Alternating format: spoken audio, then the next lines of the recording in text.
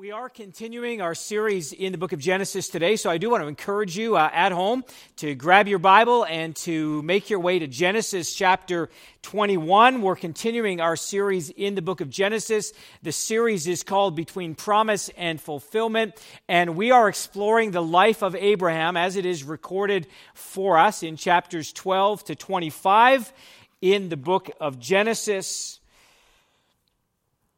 You know, I'm encouraged every week as I get to spend time in God's Word studying for the message that I will deliver on a Sunday. But I would say this week, I just found a great feast in God's Word, and I'm excited to be able to share that with you this morning. My hope is that after we're done today, you will have a greater appreciation or a greater sense of the richness that is found in God's Word, and even more than that, that you'll have a deeper appreciation for the grace that we find in God. So we're in Genesis chapter 21. We're going to be looking at verses 1 to 21 of Genesis 21. This is God's Word, and this is what it says. The Lord visited Sarah as he had said, and the Lord did to Sarah as he had promised. And Sarah conceived and bore Abraham a son in his old age, at the time of which God had spoken to him. Abraham called the name of his son who was born to him, whom Sarah had bore him, Isaac. And Abraham circumcised his son Isaac when he was 8 days old, as God had commanded him. Abraham was 100 years old when his son Isaac was born to him. And Sarah said, God has made laughter for me. Everyone who hears will laugh over me. And she said, who would have said to Abraham that Sarah would nurse children? Yet I have borne him a son in his old age. And the child grew and was weaned. And Abraham made a great feast on the day that Isaac was weaned. But Sarah saw the son of Hagar, the Egyptian, whom she had borne to Abram, laughing. So she said to Abraham, cast out this slave woman with her son, for the son of the slave woman shall not be heir with my son Isaac. And this thing was very displeasing to Abraham on account of his son. But God said to Abraham, be not displeased because of the boy and because of your slave woman. Whatever Sarah says to you, do as she tells you. For through Isaac shall your offspring be named. And I will make a nation of the son of the slave woman, and also because he is your offspring. So Abraham rose early in the morning and took bread and a skin of water and gave it to Hagar, putting it on her shoulder along with the child, and sent her away. And she departed and wandered in the wilderness of Beersheba. When the water in the skin was gone, she put the child under one of the bushes. Then she went and sat down opposite him a good way off, about the distance of a bow shot, for she said, let me not look on the death of the child.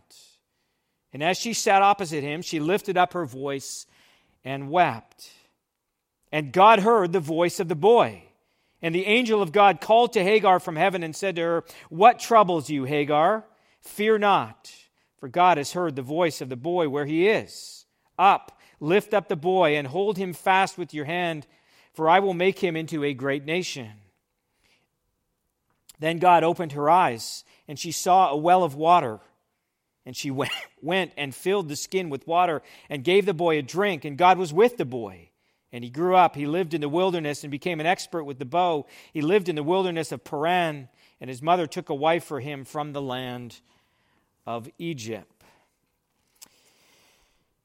Well, I want to draw your attention to two main truths this morning.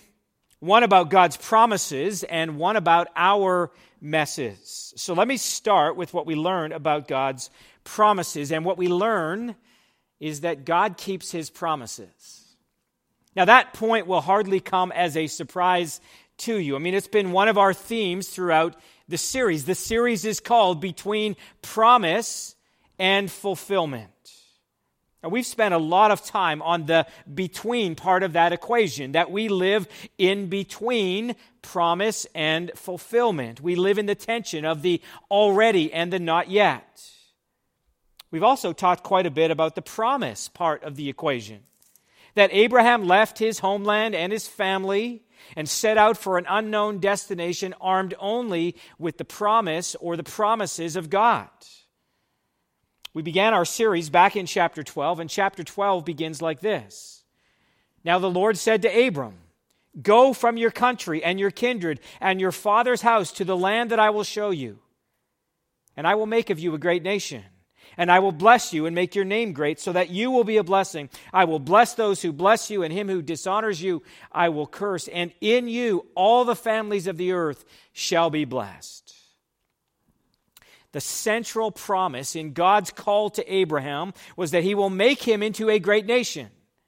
And the tension that runs all the way from the beginning of Genesis chapter 12 all the way up until this point is the fact that Abraham and Sarah don't have any children. As time passes, Abraham wants to know how he could be the father of a great nation when he has no children, no offspring.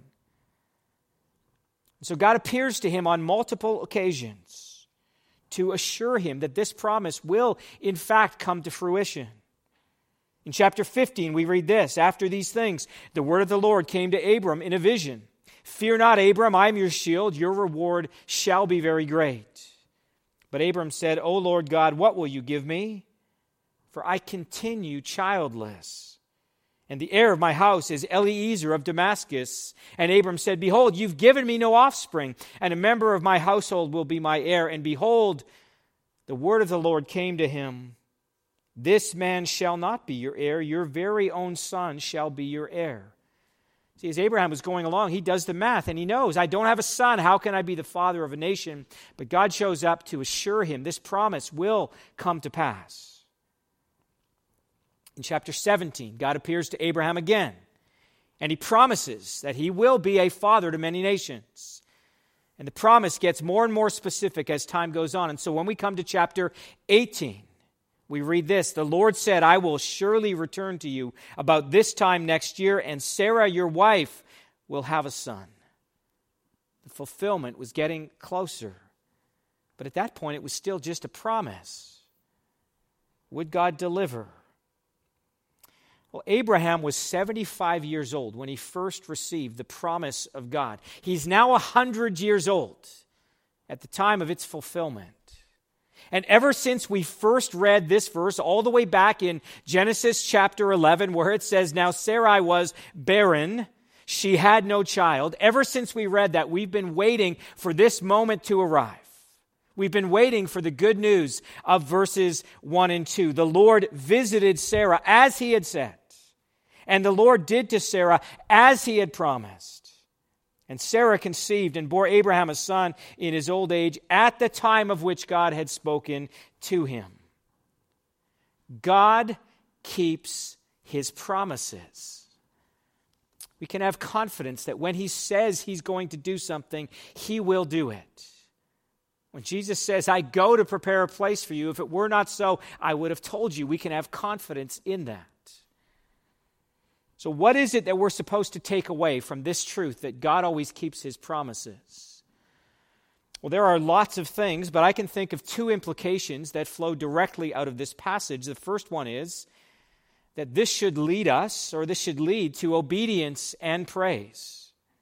Verses 3 and 4 show us the immediacy of Abraham's obedience once God fulfills his promise.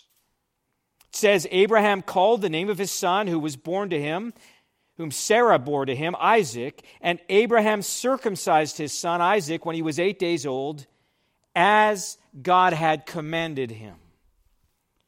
Now, we're going to see more of Abraham's obedience in the next chapter, but we see it right away here. It was back in chapter 17 that God gave Abraham a very specific command when he entered into a covenant with him. This is what God said. This is my covenant which you shall keep between me and you and your offspring after you. Every male among you shall be circumcised. You shall be circumcised in the flesh of your foreskins, and it shall be a sign of the covenant between me and you. He who is 8 days old among you shall be circumcised.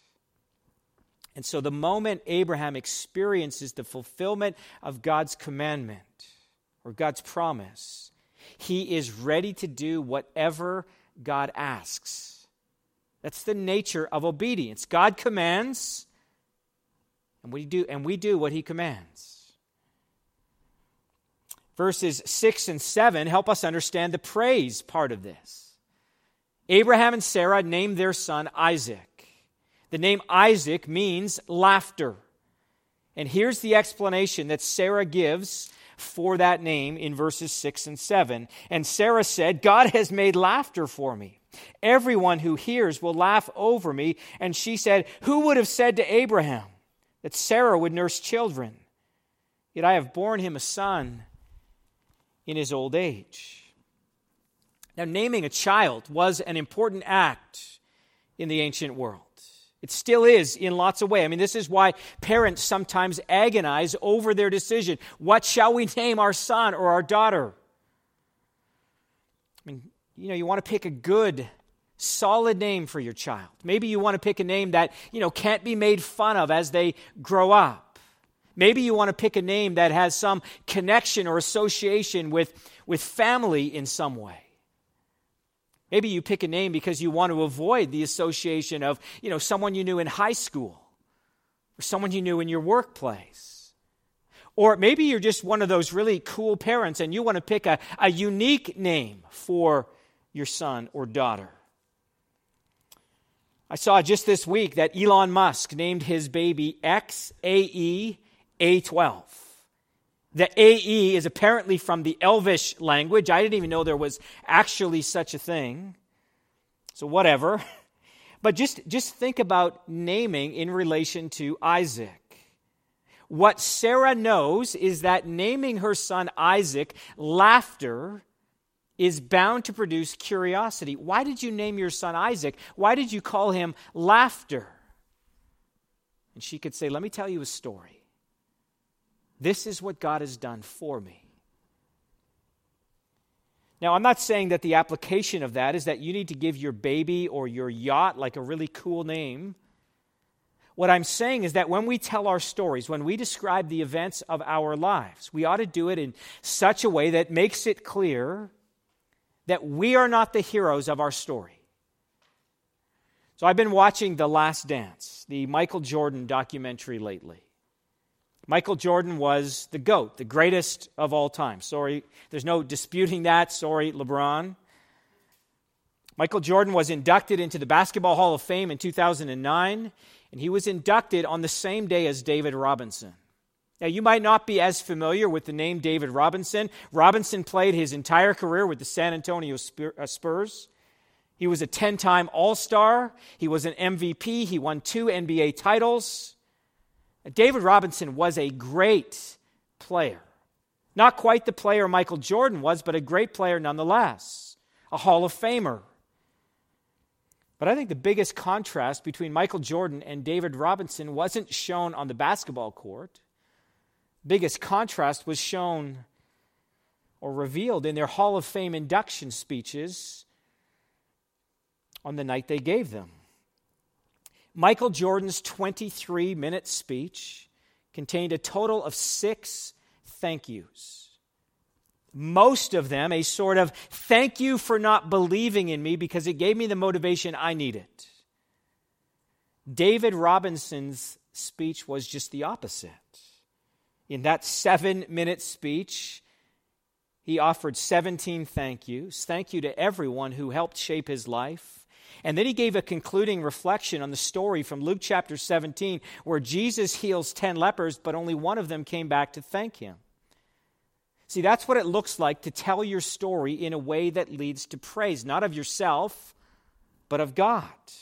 And you don't need to have the platform of an NBA player to do that. The Apostle Paul asked this question of his Corinthian audience. He said, what do you have that you did not receive? And if you did receive it, why do you boast as though you did not receive it? See, when we acknowledge that everything we have is a gift from the gracious hand of God, we are telling people that we're not the heroes of our story. God is. He's the one who has blessed us with this. Second thing, the knowledge that God will always keep his promises should do for us is that this should fill us with confidence. Now, you're going to have to wait a week to see what this looks like in practice, but when we turn the page and read chapter 22, we meet a very different Abraham than the one we've met in our story so far. Abraham is transformed from one who hedges his bets and seeks self-preservation above all else to one who obeys with complete abandon, one who is filled with confidence that God can do the impossible. So where did that confidence come from? Well, it came from a lifetime of seeing God fulfill and make good on his promises. Commenting on the birth of Isaac, Dale Ralph Davis makes this great observation. He said, if God begins his people in this world by such an impossible act, it means there is something supernatural about them, and therefore it means that nothing and no one will ever be able to overcome or overthrow or annihilate this people. Now, I don't know if kids still do this, but when I was young, we used to play all sorts of neighborhood games. And a lot of those games, especially among the boys, involved the pretend shooting of each other, right? We would play games like cops and robbers. And, you would hope to catch someone kind of running around the corner, and you would point your finger at them and say, bang, bang. But there was always that one kid who refused to die, right? I mean, he would say something like, oh, I'm tight bones. Your bullets don't hurt me. Apparently his body was constructed, his bones were, so tightly compressed together that no matter what you fired at him, he was indestructible. A modern day comparison might be a Marvel character. I mean, they never die, right? God's people are like that. God begins his people through miraculous means, through a 100-year-old man and a 90-year-old woman. And the only explanation for the continuation of God's people in the midst of all manner of opposition is God's supernatural preservation of them. You can see the fulfillment of God's promise to Abraham all through history. God always finishes what he starts. And if he brought this people about, he will continue them to the end.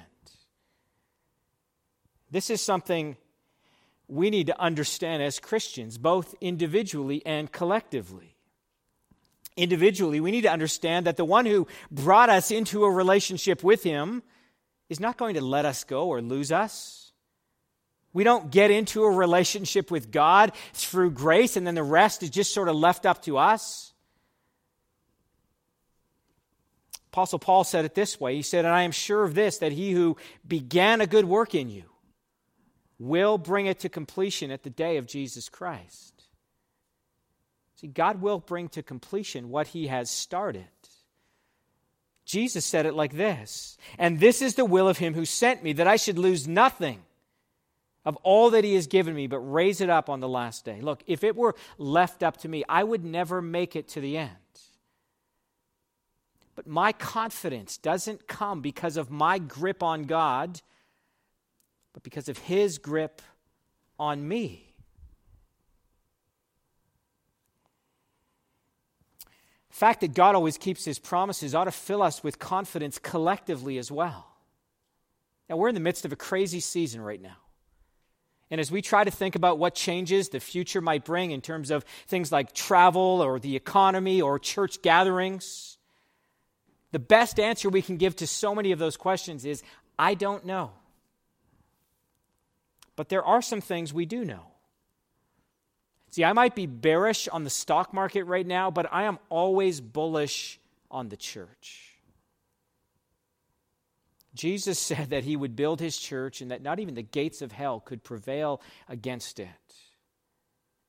This is his promise to us. The church has not only survived, but thrived in the midst of persecution and opposition. It has outlasted empires and cultures and kingdoms. God's people were brought into existence miraculously, and they will be sustained the same way. God always finishes what he starts. So Christians ought to be the most optimistic people in the world. God keeps his promises. Second main thing we see in this passage is that God is able to sort out the complicated mess of our lives. I mean, this story's a mess, isn't it? In one sense, we weren't prepared for the mess. I mean, we've been waiting and waiting for the fulfillment of God's promise. Everything has been building towards this moment, towards the arrival of the child of promise. 25 years, Abraham and Sarah have been waiting. We've been waiting. Child of promise is finally born. And if this were a fairy tale, the story would have ended right here with the line, "and they lived happily ever after." But the Bible is not a fairy tale. And we get to celebrate Isaac's birth for about 2 verses, and then verses 8 and 9 hit us with this. "And the child grew and was weaned, and Abraham made a great feast on the day that Isaac was weaned. But Sarah saw the son of Hagar the Egyptian, whom she had borne to Abraham, laughing." Now, our best guess is that children were weaned at about the age of 3 at this time.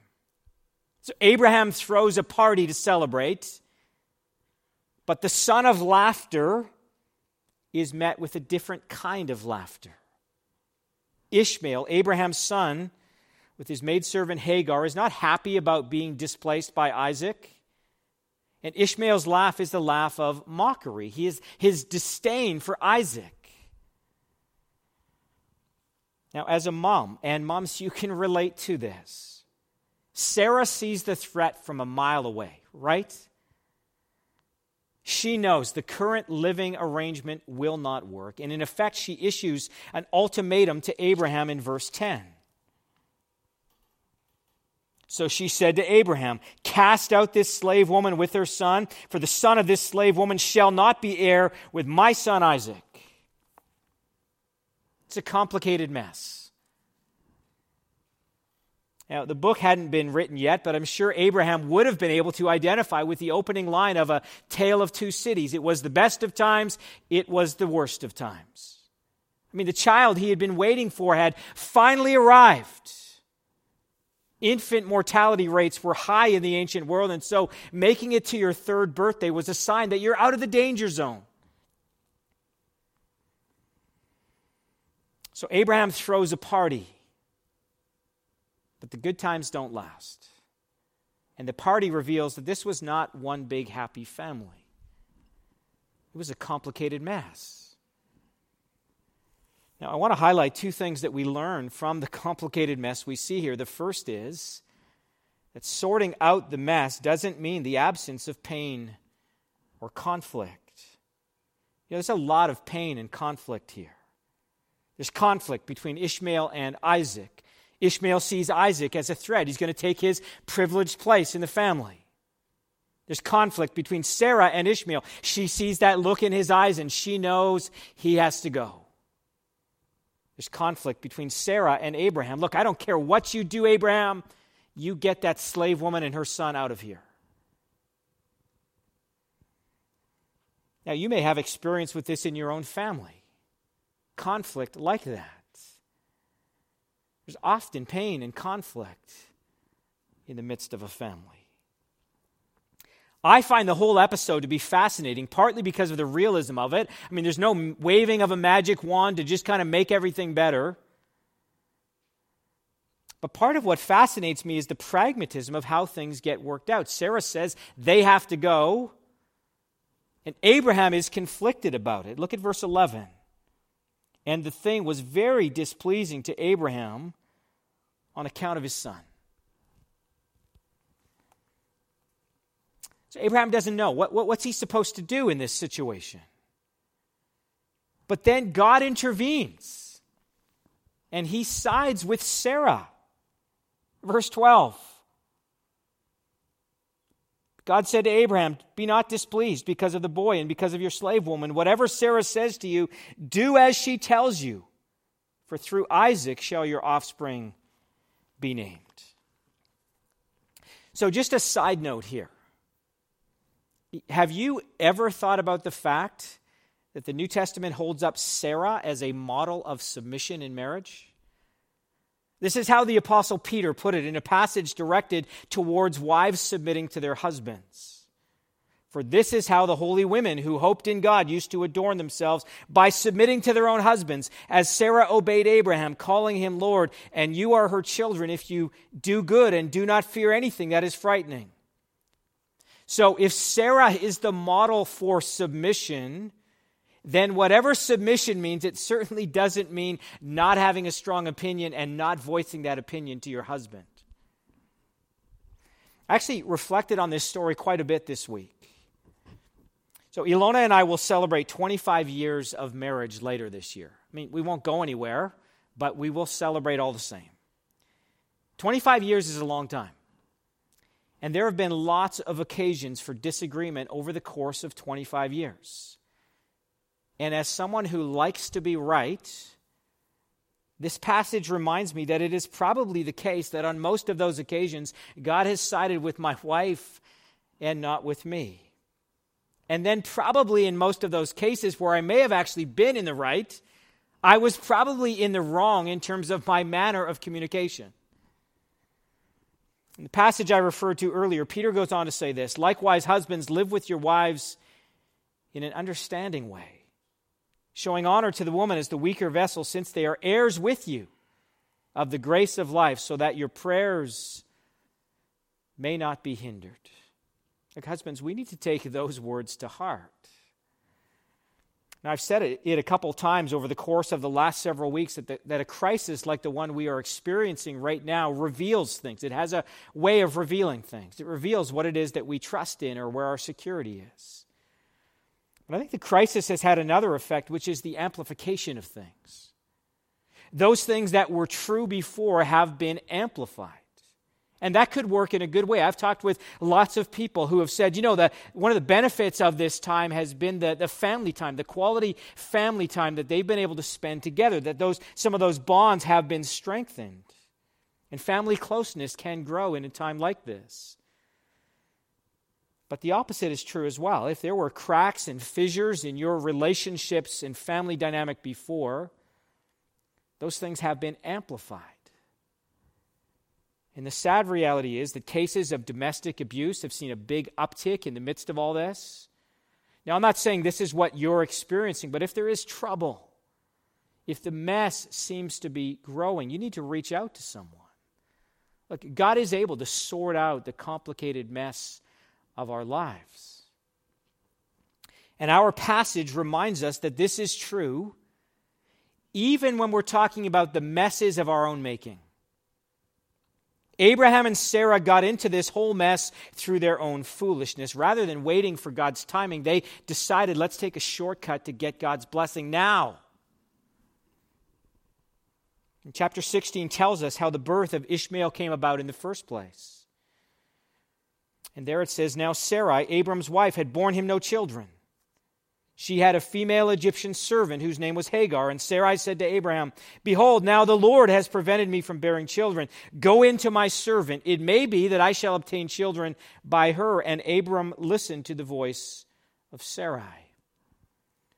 Now, had Sarah not suggested it, had Abraham not agreed to it, they wouldn't have been in the mess they were in now. But there was a way out of it. But the way out of it was not pain-free. And as you read through the passage, you see that everyone ends up paying a cost in this passage. I mean, Abraham ends up experiencing a painful separation from Ishmael, his son. He's troubled by it. Hagar and Ishmael are left to fend for themselves in the wilderness. Who knows where they're going? And life is like that. I mean, it's a lot easier to get into trouble than to get out of it.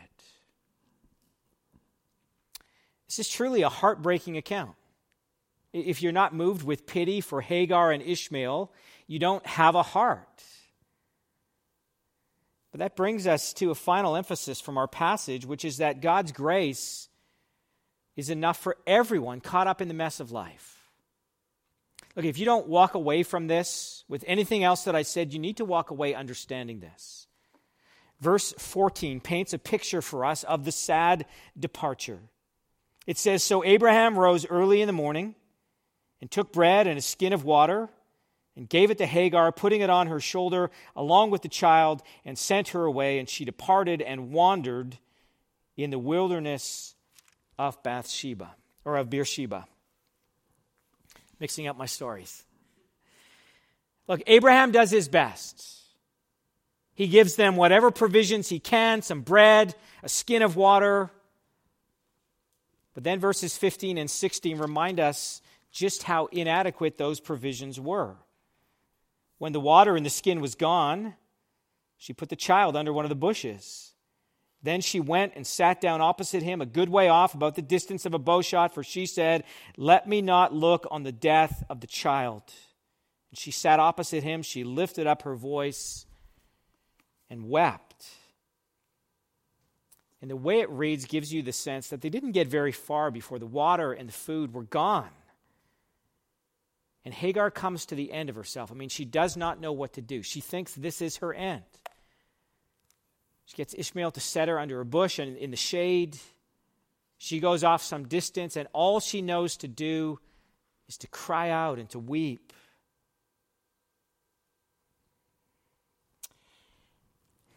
Now, Hagar may have had some designs of displacing her mistress. I mean, chapter 16 seems to indicate that she did. But from the moment she was introduced to us, she's really been the victim of circumstance. She is caught up in the mess of life, and so is Ishmael. But then verse 17 says something amazing. Verse 17 says, "And God heard the voice of the boy. And the angel of God called to Hagar from heaven and said to her, 'What troubles you, Hagar? Fear not. For God has heard the voice of the boy where he is.'" And the passage is going to go on to describe how God provides for Hagar and Ishmael. And then specifically in verse 20, it's going to say how God was with the boy. Now remember, Ishmael was sent away because he mocked the son of promise. He may have had even worse designs, but God still extends grace to him. Theologians refer to this as common grace. Jesus said it this way, "But I say to you, love your enemies and pray for those who persecute you, so that you may be sons of your Father who's in heaven. For he makes his sun to rise on the evil and the good, and sends rain on the just and the unjust." God's grace extends to all. Or when Paul was preaching in the city of Lystra to a group of people who had never heard the gospel, he said this, "Yet he did not leave himself without witness, for he did good by giving you rains from heaven and fruitful seasons, satisfying your hearts with food and gladness." God's grace is like that. There is enough of it for everyone. Everyone in this passage experiences God's grace. I mean, can you see it? Can you see God's grace in this story? You've got these two factions. There is tension and friction between them. And for the good of everyone involved, they have to part company and go their separate ways. But notice how God's grace is able to minister simultaneously to both parties.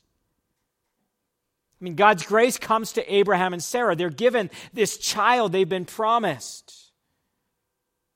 The gift they waited for 25 years. And given their ages, they had no doubt that this was something that could have only come about by the gracious hand of God.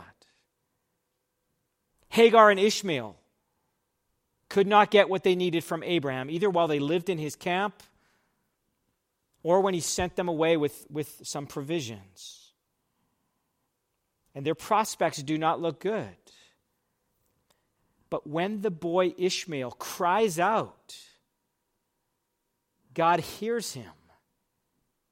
God answers. And God provides.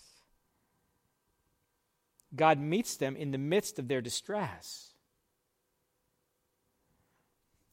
God's grace is enough for everyone caught up in the complicated mess of life, regardless of how you got there. And that's true for you as well. And one of the occupational hazards of being a pastor is getting a glimpse of more than my fair share of complicated messes. And there are lots of times where I'm tempted to despair because I know that my meager resources, my well-intentioned counsel could never possibly be enough to truly help people. But I can't even begin to tell you how often I've seen God's grace be enough for what it is that people truly need. Now, I don't know if you're in the midst of a mess right now or not. And if you are, I don't know how you got there. What I do know is that God meets us in the midst of our mess. And if you call out to God, He will hear. He will answer. So I want to pray that for all of us this morning. Lord, even as we think about this story today, we are reminded that life is complicated, that there are a host of things that come into our lives that cause pain and conflict and grief. And yet somehow in your grace, you are able to meet us right in that very place. So, Lord, as we come to you today, we pray that we would be those who trust in your promises, that what you have said you will do, you will do.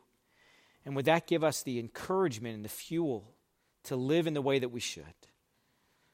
We pray this in Jesus' name. Amen.